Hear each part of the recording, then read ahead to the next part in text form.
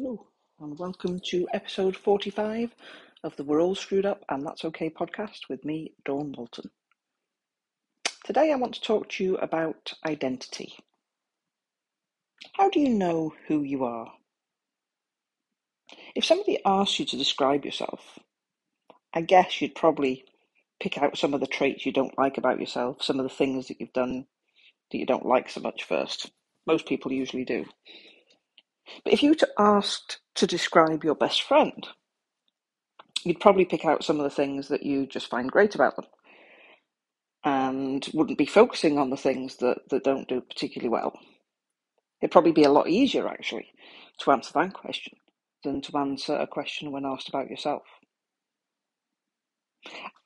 As I've been going through this journey that I've been on, which you're probably fed up of me banging on about, but it's only 6 months since my mother died, and so much has changed, and I've realised so much, and I've understood so much, and it's changing everything about the way I see myself.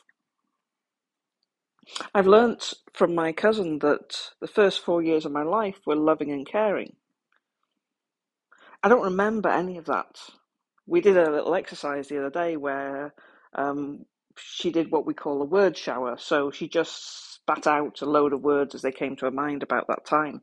And it was lovely. It was actually a really lovely thing for me to read, full of light and happiness and fun memories and silly things. And she asked me to do the same, and I did the same, but my memories start from when I was, 5, 6 years old, which is fairly normal, to be honest, because, you're non-verbal at a certain point, and a lot of those early memories are not anywhere near your conscious awareness. And certainly that was true for me. So whilst I could recognise the words that she wrote and see them as wonderful, they didn't evoke any memories or connections or emotions in me. And I managed to put my own word shower together without going too doom and gloom on it. But it kind of has taught me, one of the things that I've really learned is that I was a person, a young child, that people looked at and loved and cared about. Now, up until I spoke with my cousin, that is not the belief I had about myself. My belief started with the way my stepmother treated me. And the way my stepmother treated me was horrible. It involved physical beatings, but it involved mental, just totally having a go at me, breaking me down. You're a hateful little shit. Nobody could ever love you.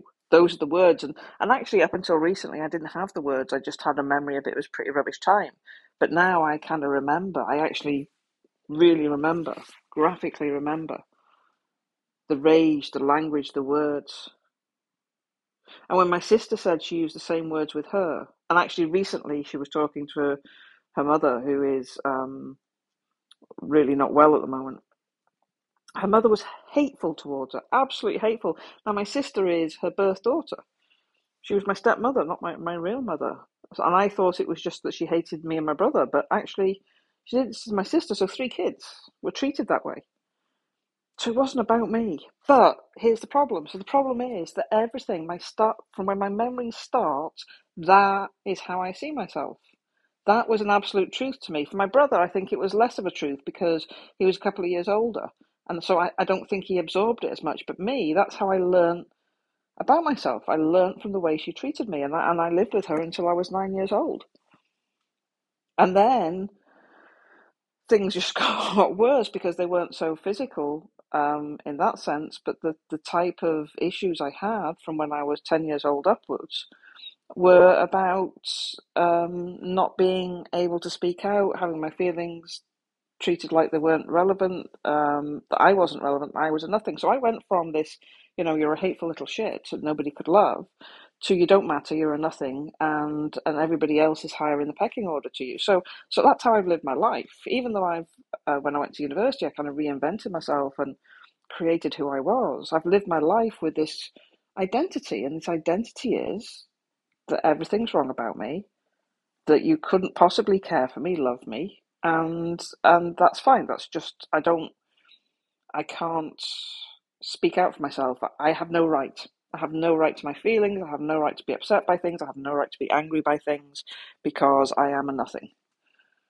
That is just an accepted narrative that I've had. So when my cousin comes in and says, well, actually, before you were four, you were loved, you were cared for, you were nurtured, you were funny and lovely and confident and all of these things, you kind of have to go, oh, there was a time before. So who am I really? Now, all my friends and all my people and all my social media following and everybody like that finds it ridiculous when I say these things about myself. But actually, I hear what everybody else says, but I don't recognize that person. I don't know who that person is. And it's been consistent over the years. I've worked with people all over the world from my previous job, people, my school friends, my university friends, my current circle, my fellow therapists, all the people give me a fairly consistent message, which is very positive and very lovely about how they see me and the place I have in their lives and the difference I make. But to me, that just doesn't, that's not me. That's just the way they see me, and it's not the truth, because the truth is what I was indoctrinated with from the age of 4 upwards. And so I'm trying to work out who I am, because actually what you should be able to do is clear back down, and end up at something that you can build back up from. But because I don't remember those first 4 years, if you clear back down, my stopping point is the very worst of the way I was treated. So what do I build up from? And so I've been thinking about this because, the reason that I do this, the reason that I'm on this journey, the reason that I run into the burning building again and again and deal with the most horrific, difficult stuff is because I know that I will learn something from this. This has to be for something. Everything I've been through has to be for something. If I don't do this, if I don't work my way through it, and if I don't find a way to use it to help other people, then it was just rubbish. It was just, and I'm a nothing. What my stepmother said is true. What I was taught is true. Whereas if I can go, well, yeah, but if I think about that in my context, if I think about that in the context of my clients, if I can make sense of that, and if I can find a way through to shift it, even in the most difficult situation, because the challenge I have is that what I have is so complex, so I call it intertwingled, but I know that's not a real word, but so linked that extracting anything from it in the way that you might normally do in therapy, it's not about you, it's about them. How could a child be bad? All of this sort of stuff. It doesn't work because I've always got a yeah, but that links to something else and links to something else. And you can't treat each individual thing, but you need to treat each individual thing. So, it means that if I can find a way through, if I can change this, then I can help you to do the same thing, because no matter what your situation, I will have covered elements of it. And that's what keeps me going. That's the little voice in my head that when I'm in the deepest hole that I could fall in, which, by the way, over the last week, I've fallen into yet another hole, and it's probably been one of the worst places I've been in since I first started therapy with Trevor Sylvester. Which was 2011. On Monday, I was just, getting out of bed even was a challenge for me. I'd just fallen into this massive hole of feeling flawed, of feeling broken, of feeling like everybody given up on me. And it was a simple comment that my cousin had made that was absolutely made with what else can we try? But I interpreted it as I'm not going to help you anymore. You're on your own. You're broken. You can't be fixed. Just a trigger point. That's all it was. But it sent me into a hole. But actually, the thing that kept me going, the thing that got me out of it quickly, was this kind of, I know this isn't true. This voice in my head that's always been, I know this isn't true. I know there's another way, even though I'm experiencing this and I'm feeling hopeless and I'm feeling like I'd be better off not here. There's still the voice in my head going, yeah, but, what are we going to learn from this? And so for me, it's really important to learn from it. And then look at my client situations and how I can use that to help. By the way, if the podcast gets interrupted at any point, my cat is currently exploring the area where my phone is sitting. So yeah, anything could happen. Podcasts, that was a Freudian slip, wasn't it? So so anyway, so yeah, so we've got all these layers. We've got all this. How do I know who I am? How do I define myself? And we define ourselves by the way people treat us and the way people respond to what we do. And if what we do has been big, or the response has been big, then that kind of gets hard coded into our brain as that's a truth about who we are. But we fail to recognize that, at that age, at a younger age, everything's done with innocence. Everything's done in the best way we can. We put our adult judgments on our younger selves, and then we believe this crazy adult. I believe what my stepmother said was true, even though she said it while beating down on me in a rage with true vitriolic nastiness. I take that as truth over a fellow therapist that tells me, I've helped them so much and they love having me in their life and they just think I'm amazing. I would believe my stepmother and just think my friend is just being an idiot. And this is how we are. And I bet you've got situations like that where you won't believe these people saying nice things about you. Your husband, your partner, your wife, your whatever. Your parents, a much loved relative, a really good friend. You won't believe them because you'll believe the screwed up adults that did something to you. I'm the same, I'm there, right? So that got me thinking about how we have these. Now, one of the just ignore me when I'm talking waffle, by the way. It's kind of hard to ignore somebody on a podcast, though, right? It's not that easy. But anyway, my brain isn't fully functioning right now, so I apologise for any waffling I go on. I am getting there, but I'm not there yet. So it got me thinking. So one of the things I talk to lots of my clients about is this concept that we all have core personality traits. We are born with who we are. If you want evidence of that, look for a family with multiple siblings. They can be brought up in the same way and they'll all be different. We are born who we are. Now, what do we mean by personality traits? So personality traits can include things like a good sense of humour, caring, good at thinking your way around stuff. It's not about intelligence. It can be about emotional intelligence, street smart. It can be, kind of switched on. It can be good at problem solving. It can be a really caring, good at empathy. It can be creative. It can be technical. It can be all these personality traits that we are born with. And one of the ones that I know you have is determination. Determination, you've got by the bucket load because you're listening here, right? And you've been through lots, but you've kept going. You've kept fighting for yourself. And to keep fighting for yourself when you feel absolutely worthless is immense. That's a trait. That's something you were born with. So we are born with personality traits. Think of it like a sphere, a ball, a rock hard, solid, shiny, whatever colour you want, sphere right in the core of you. You are born with that. Parenting, upbringing does not change that core. It's always there. Now, what parenting can do is it can allow it to flourish by drawing on it, or it can make you suppress it by being in an environment where those traits are not allowed out, are not welcomed. To be a caring person when you're being demeaned constantly is kind of hard, right? But I bet you that you won't do that to somebody else. That caring quality is still there. To think that you mess up everything when actually you keep trying means that you keep thinking you can think your way around stuff. So you might focus on not achieving, but actually it's the trying that really matters. It's a lot harder and it takes a lot more oomph to try when you think you're a failure.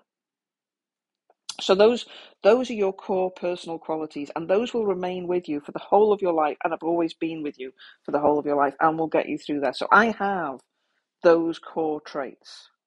They're often qualities that people pick out.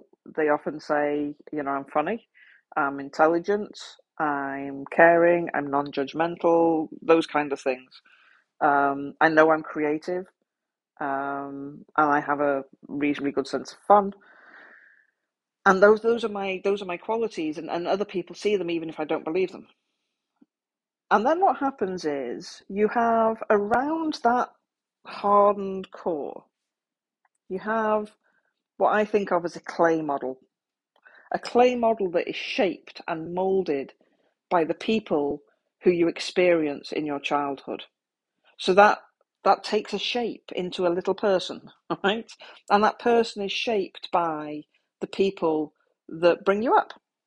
That can be parents, grandparents, aunties, uncles, friends. It can be teachers.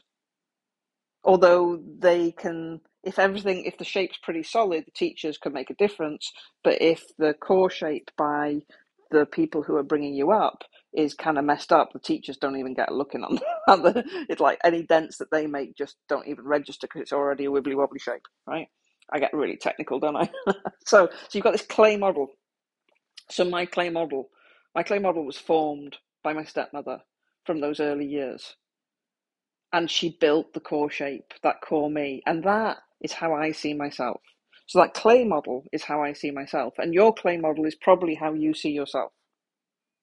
Then what happens is once you fly the nest, once you're an adult and responsible for yourself, what we all tend to do is we tend to build a fake version of us, a, a structure that's built around that clay model so that nobody can see it. Now, the more traumatic, the more adverse your childhood, the less of a connect there will be between, or connection there will be between that fake version of you and the clay model. The more whole and complete your childhood was, the more that fake model will reflect that inside version of you. So for me, there's absolutely no similarity in my mind between the fake version of me and the clay version of me. They do not match in any way, shape, or form. In fact, the fake version is designed as a barrier to hide that version, lock it away internally and hide it from anybody seeing it outside because they would just be horrified by what they saw. But in my head, that clay version is the real me, and the fake one is the one that everybody says nice things about. But here's the interesting thing. You do not have the imagination and the creativity to build that fake version of you from nothing. You can't just totally make it up. To live your life day in, day out, to have your relationships with that fake version of you that has no foundation whatsoever in reality, it's just not possible. You're just not that good. You can't do that. So you build that fake version of you from the core, from that core personal traits, from that sphere inside of you or whatever shape you ended up with. That rock solid, always true is the foundation for the fake version of you. So when people are commenting and saying nice things, actually, they're right. Because whatever you think, that fake version of you is just as much you, if not more so, than the clay version. Because it's not being shaped by anybody else, it's being shaped by you, by the true you, by those qualities. And that's what I've realised. And that is quite a thing to get my head round, I've got to say. Because that actually allows me to hear what other people say and go, well, maybe there's some truth in it. Because actually, maybe they're more right. Because they don't see what I see in my head. They don't know that clay version. They don't know what all those adults did to me and how they made me feel and all the kind of sense of being nothing and being bad and being wrong. They don't see any of that. They just see this version of me. And this version of me is built on the true me, the core me. So there's an interesting idea for you. So I want you to think about, those three different levels of you. I want you to think about the core, the sphere. And I want you to think about the clay you. Who shaped it most? And it doesn't have to be a bad shape, by the way. It just happens to be that my life was so screwed up that there was nobody putting anything nice in my clay shape. But, think about that. And then this part of you that you think is always not the real you, think about how much more the real you it is than you realize. Think about what your friends, family, people who care about you would actually say about you, and how many of those things actually would match those core personal traits that you have. Now, it could be a stretch, and it could take some time, right? This is not an easy thing to do, and for me, certainly, it's a hell of a leap. It's a hell of a leap because my default resting mode is I'm the clay version of me. That is it. Everything, every filter, every way I look at myself is that. But this is often about the art of the possible. I want you to just entertain the possibility that what I say might be true. And what would happen if it was? What would change? What would you forgive yourself for? What would you let go of?